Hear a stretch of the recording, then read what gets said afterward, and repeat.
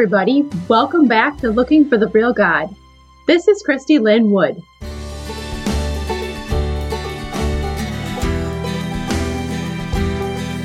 Today we're going to start a little series on rediscovering Jesus in the Old Testament. Along with the rediscovery, we're going to be opening our eyes to some truths about the Old Testament and challenging some preconceived ideas we might have. Is God real? Not just real, but like real. Is God really real?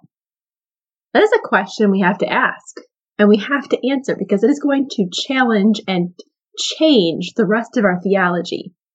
If God is real, as in he exists, this strange spiritual being that we don't understand and yet is so much higher than us and so much above us and just so much crazier than we can even ever comprehend, if he is real like that, then we don't get to decide who he is as people. We only get to discover him because he exists apart from our understanding or our knowledge or our beliefs. I think this is a super vital theological truth that we have to wrestle with. I just see this happening all the time within Christianity right now, especially within the more progressive realm of Christianity, where it's almost as though people have decided that they can decide who God is, and they can decide what is true about him based on how they feel.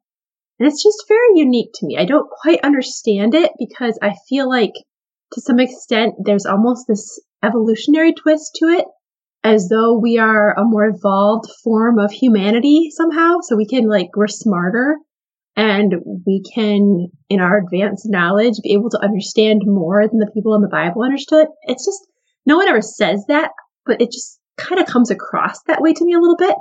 And it's almost like our own feelings, how we feel about things and how we see things based on our 21st century, viewpoints.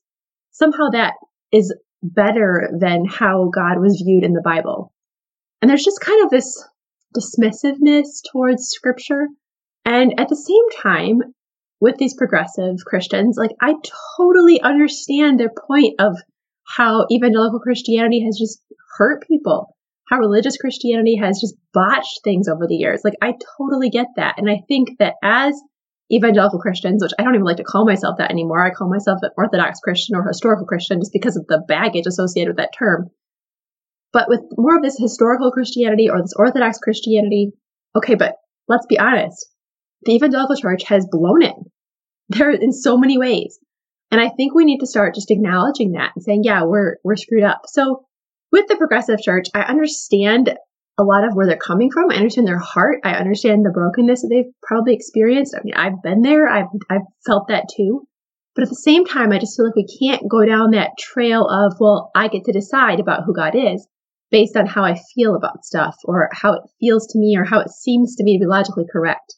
Because if God is real, then he is whoever he is, whether or not we like it or understand it or anything like that. And so we don't get to decide who he is. We get to discover who he is. And that is my huge passion when it comes to anything related to God, the Bible, Christianity, whatever. I want to know the truth. I don't want to just know what I think I know or what other people have told me that they know. I want to know what the truth is. And I want to go get that truth from scripture, accurately understood with good hermeneutics. And I want to get it from the history of Christianity. What have people believed for the last 2,000 years about Jesus? And I want to get it from the Spirit himself. I want him to talk to me about this because he's real. So we're going to spend the next couple of weeks just really diving into who Jesus is in the Old Testament. Because when it comes to the Bible, I feel like the Old Testament, more than the New Testament really, has been just misused and abused in people's lives. And if you've been abused by Christianity, you're probably going to relate to this because so often it's the law, it's the God of the Old Testament, it's the stories in the Old Testament, it's the requirements in the Old Testament that have been used to really just harm us and give us a false idea of who God is. And so a lot of us just want nothing to do with the Old Testament. We don't understand it. It seems so foreign. We don't know how to read it. God seems so different than Jesus sometimes, and we're just not really sure how to handle it. And so often we'll just ignore it or just lay it aside, or we're just not really sure what to do with it.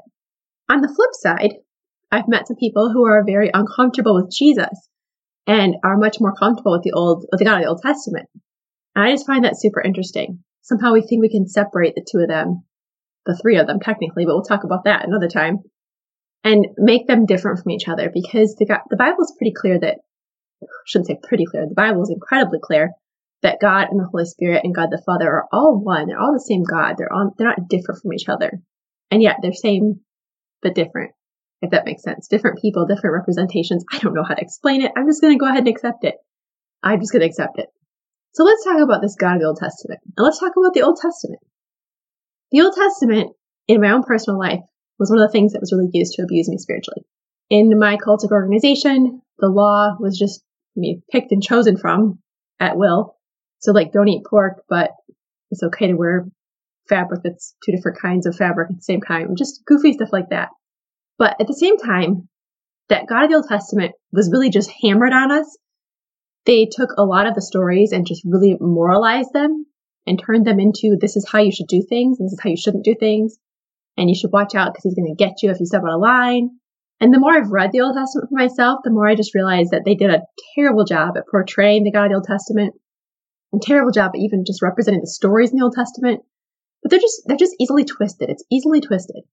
And so part of the reason behind that is because it was written such a long time ago.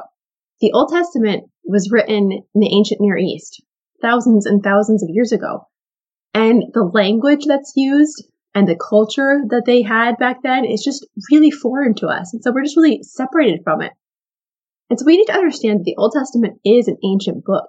And like any kind of literature, there's things that we just don't get because there's nuances. There is war language in it, tons of ancient Near East war language that was just something how they wrote back then. And so a lot of the stories that people have a hard time with is they use the word genocide. People are like, oh, the God of the Old Testament, he loved genocide. He was just wiping people out constantly and saying, kill them. And the interesting thing is, if you look into the ancient Near East war language, it's very similar to the way we would say, oh, my football team just totally killed that team last night, but nobody actually died. And so often when they were saying, and they utterly destroyed them, it basically just means they conquered them. So it's so interesting to look into stuff like that. So I would just encourage you, as you're looking into the Old Testament, let's not reject the Old Testament. I feel like that's a very popular way of dealing with it. We'll just reject it all. So let's not reject the Old Testament, because the Old Testament is historical narrative. It's prophecy. It's all kinds of wonderful genres in there. There's wisdom literature. We have to have it if we're going to understand who God is, who we are, who Jesus is. We must have the Old Testament. So let's not reject it. But at the same time, let's not abuse it. Let's not just assume that we can understand it in our 21st century English version of it without actually digging into it. Let's not abuse it in that we're going to go ahead and take these laws out of context. We're going to take this God of the Old Testament out of context, and we're going to use that to abuse people. Let's not abuse people with it. So how do we handle the Old Testament? Well, I would suggest that we reframe it. That's understanding how, to the best of our ability, the culture of the time, the language of the time. So many of the things in the Old Testament that we read we're shocked by, but it was really just part of the culture back then. It was not shocking to the people who were there because it was things that happened all the time around them. And so you have to understand God is moving in a way people understand, within their culture and their context. So let's reframe it and let's go ahead and embrace it. Let's embrace the truth about people and about God that we can understand from it. I think I said before, I was just blown away by my journey through Judges. I talked about this in season 1 of my podcast. And just as I read the Bible for itself and without the commentary of people, it was just amazing to me to see the grace and love and mercy of this God in the Old Testament. So let's not reject it. Let's not abuse it. But let's reframe it and let's embrace it. And so part of the way we're going to do that in this next little series is just to look for Jesus in the Old Testament. I'm super excited about this because it's not like Jesus just suddenly appeared when he was born of a virgin. John 1 is very clear that Jesus is the one who spoke the world into existence, the entire world. It says, in the beginning was the Word, and the Word was with God, and the Word was God. He was in the beginning with God. All things were made through him, and without him was not anything made that was made. In him was life, and the life was the light of men. I love that. I love Jesus. Don't get me wrong. I absolutely love Jesus. I love how he just makes God so accessible and so real, and we can see him and feel him and touch him, and like he's just so real to us. And so the thought that he was in the beginning with God and that he is God and God is Jesus, and it's just this wonderful, crazy mystery is amazing to me. But it gets even better, guys. If we go back to the beginning of the Bible and we look at the creation, and here's Jesus speaking it into existence. He makes the people. He gives people the ability to know him. And somehow they all have this great time together in the Garden of Eden. And I am one of those people who believes that Genesis 1-3 is a poetic retelling of actual account. Okay, I really believe there was a real Adam and a real Eve. I believe that God really did create the world. I think those are vital theological truths. Without real people that God is relating to, without a real situation where sin entered the world, the whole story falls apart. We no longer have sin that causes the brokenness. We no longer have a need for a savior. It just falls apart. We have to have that. And I know that God put that in the Bible there on purpose to show us who he is and who we are. Like, we've got to have those. Those are just foundational truths. So in Genesis 1-3, as God makes the world and then as sin enters the world, this is the foundation. This is why we are who we are. This is why we want what we want. It all just makes sense here as we understand that God's perfect creation gets broken right away by the people that he made, that he gave a free will to, and they chose to do something different. And he said, don't eat that. And they said, okay. And then they ate it anyway. And that's the beginning of sin. That's where it all falls apart. But I find it so interesting because as Adam and Eve have chosen to listen to the serpent, they have eaten the fruit from the tree of the knowledge of good and evil. They would listen to his lies. They were deceived by him.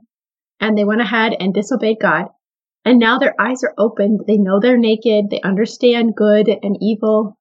And they hide from God. And God comes looking for them.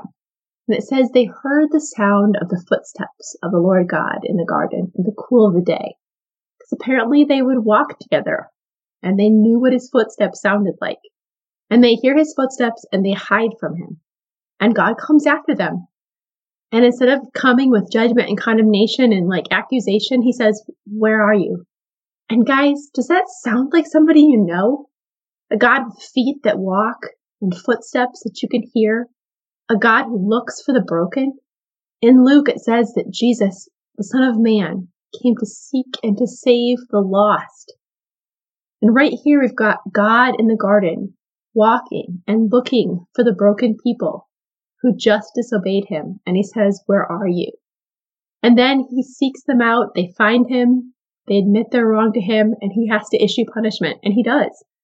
There's things that happen. There's consequences that happen. Sin always brings death. And even though Adam and Eve didn't die immediately, death entered the world. Brokenness entered the world. Nothing worked right after that. Here's the thing. It doesn't say it anywhere. But if this is Jesus standing there in the garden with them, pre-incarnate Jesus, and he's issuing these curses, and he's telling them that someday the seed of the woman is going to crush the head of the serpent, he's talking about himself. I don't know, it just gives me chills. And then to think if Jesus himself kills the first animal, and he creates these clothes for them, and he puts the clothes on them, knowing that he himself is going to die, it's just a beautiful thing. I love that. Jesus is so, like I said, he's so accessible to me. And to think that maybe that's who it is in the garden makes sense. It's beautiful. And so even in the very time when Adam and Eve are screwing it all up, here's Jesus, who knows that in a few thousand years, he himself is going to hang on that cross. His blood is going to be shed. And he is going to be the sacrifice for the sins of the world. That God himself will come down and pay the price. It was always going to be that way. It was always meant to be that way. The rescue was already planned from the very beginning of time. I don't know why. I don't understand. It doesn't make sense, but it's beautiful and I'm going to accept it and embrace it. So guys, we have to have everything. We have to understand the whole Bible because without it, we're missing pieces. We're missing things. And so I want you to just think about that. And like I said, the Bible doesn't clearly say, oh, this was Jesus, but it might have been. It might have been. And I don't think it really matters which part of the Godhead was there in the garden. But for my heart loves the thought that it might be Jesus. That he's the God who's always sought people. And he always makes a way back to him because that's the point. That's the point. God wants people to be in relationship with him. And he's already done everything necessary to make that happen. He always has and he always will. There's nothing separating you from a relationship with the God who created you because Jesus took the punishment and he offers you life. And all you have to do to accept that is just say, okay, and take it. It's a gift and he's giving it to you. He's saying, I want to know you. I want you to know me. I want to give you eternal life and I want that life to start now. I will put my spirit inside of you and I will make you alive. I will take the burden of sin from you and I will take it all on me. Guys, it's a miracle. It's amazing. It's beautiful. I could talk about it forever. So as we close this one up, I just want you guys to just be willing to rethink the Old Testament. That perhaps the things that you have heard about it aren't necessarily accurate. And perhaps the God that is revealed there is actually very similar to Jesus Christ. Keep thinking about that. Keep questioning. And until next time, keep searching. If you enjoyed this podcast, I would love to have you join me over on my website at ChristyLynnWood.com for more content, free resources, and opportunities to connect with a community of people who are looking for the real God.